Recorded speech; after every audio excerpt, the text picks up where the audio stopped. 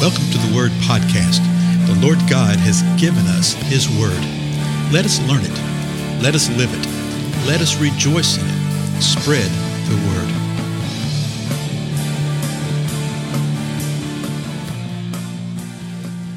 Blessings, everybody. This is Dale. Thank you for joining with me today on the Word Podcast.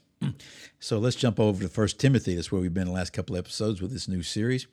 Remember in the first verse, Paul introduced himself, said, hey, this is Paul writing. Second verse, he says, I'm writing to Timothy, my true child in the faith. And then in the third verse, he gets right to the issue. And there's several issues going on, but he starts with one of them. So let me read these verses 3 and 4, which we looked at the last episode, and then we'll continue in the next couple of verses. Verse 3, as I urged you when I was going to Macedonia, remain at Ephesus, so that you may charge certain persons not to teach any strange and different doctrine, nor to devote themselves or pay attention to myths and endless genealogies, which promote speculations rather than the stewardship from God that is by faith. So what we see is that these people were teaching a different doctrine, and this doctrine promoted speculation. In other words, speculation carries the idea we're uncertain. We don't know exactly, but we believe that this is whatever the is, right? And he says, no, don't do these things that promote speculation, but do the things that promote God's plan. Okay, the stewardship from God, the administration from God, okay? Godly edifying, which is in faith. Those are 4 different translations, okay, of that passage right there. So promote that.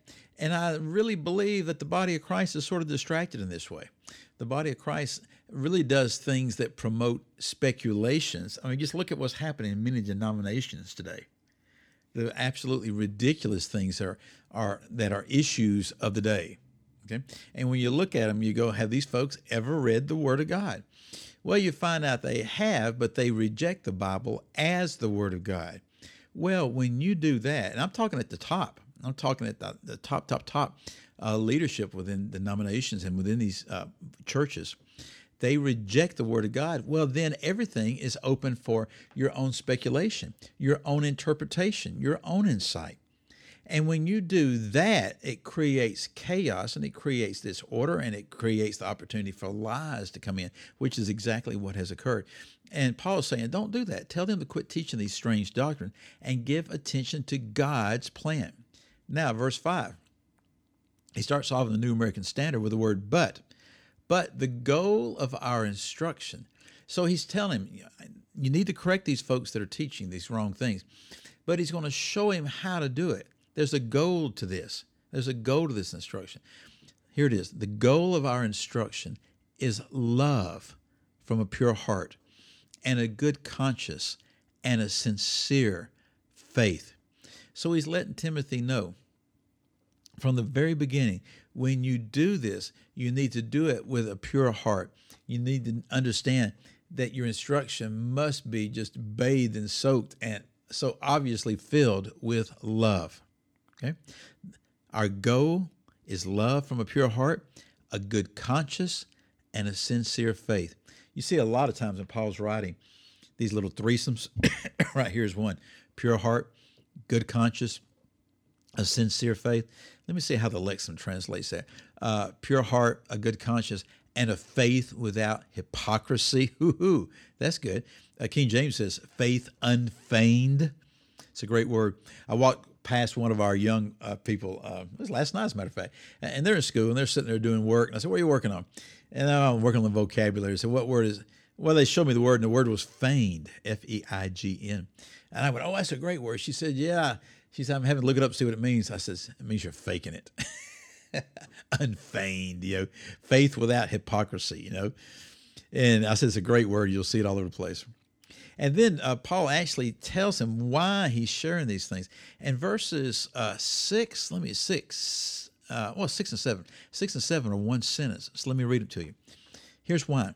For some men, straying from these things, have turned aside to fruitless discussion, wanting to be teachers of the law, even though they do not understand either what they are saying or the matters about which they make confident assertions. So, man, Paul is not pulling any punches right there, okay? He's laying out what the truth is. He's saying that certain men, remember how he started off? He said, Timothy, he said, you need to address certain men not to teach strange doctrines. So there's a certain men, there was a group of them or whatever that were doing this. Now he's saying these certain men have strayed from these things. Well, strayed from what things? Well, what was just in the previous verse? From a pure heart, a good conscience, a sincere faith, a faith without hypocrisy. They have strayed from that. And they strayed from that and have turned aside to fruitless discussions. Well, remember what the fruitless discussions were back in verse 4? They were given attention to myths and endless genealogies, and these were given rise to just mere speculation. In other words, they said, well, I think this. You see that so often, folks, in really well-intended and good-intended, like Sunday school classes. You know, they may actually read a portion of the scripture. More often than not, they don't do that. But they may read a verse or two, and then they'll look at the whole class and go, well, what do you think that means? Now, I know what's going on. I know what that means. You know, we want to discuss this. We want to talk about it. But the bottom line is this. What I think about something has absolutely nothing to do with it. Okay, it's not what I think. It's what is the word of the Lord on this. What is the Lord saying here? Now, that's when we start discussing, and, you know, I may think this and find out later, I was wrong because somebody else brought a greater truth up there. I never thought about that. That's the whole point. What they were doing here is that they have strayed from a pure heart, a good conscience, a sincere faith, and now turned aside to these fruitless discussions, and they wanted to be teachers of the law. Remember in the last episode I mentioned something about these folks being Judaizers, coming from a Jewish background type of thing, and thinking that you had to align with the Jewish faith to be a true believer. If you want to be a real believer, you got to be a Jew first. And these folks apparently were coming in, and they sort of saw themselves as being great teachers of the law. Apparently they weren't, because of what Paul says. Let me see what the ESV says. Desiring to be teachers of the law without understanding either what they're saying or the things about which they make confident assertions. In other words, they did not know what they were talking about. Okay? They didn't know what they were saying from the law. They were coming across as great teachers of the law, okay? But they neither understand what they're saying. They don't know what they're saying when they're saying things about the law. And then they're making these very confident assertions about the law. In other words, you have to live a certain kind of way. You have to do all this kind of stuff under the law if you believe that Jesus is Messiah. And that simply is not true. And Paul was saying, Timothy, you've got to straighten these folks out. Okay? You got to let them see what's going on. So let me read these two verses together. We'll be done. One more time just to review it. For some men straying from these things, remember, what were they straying from? A pure heart, a good conscience, and a sincere faith.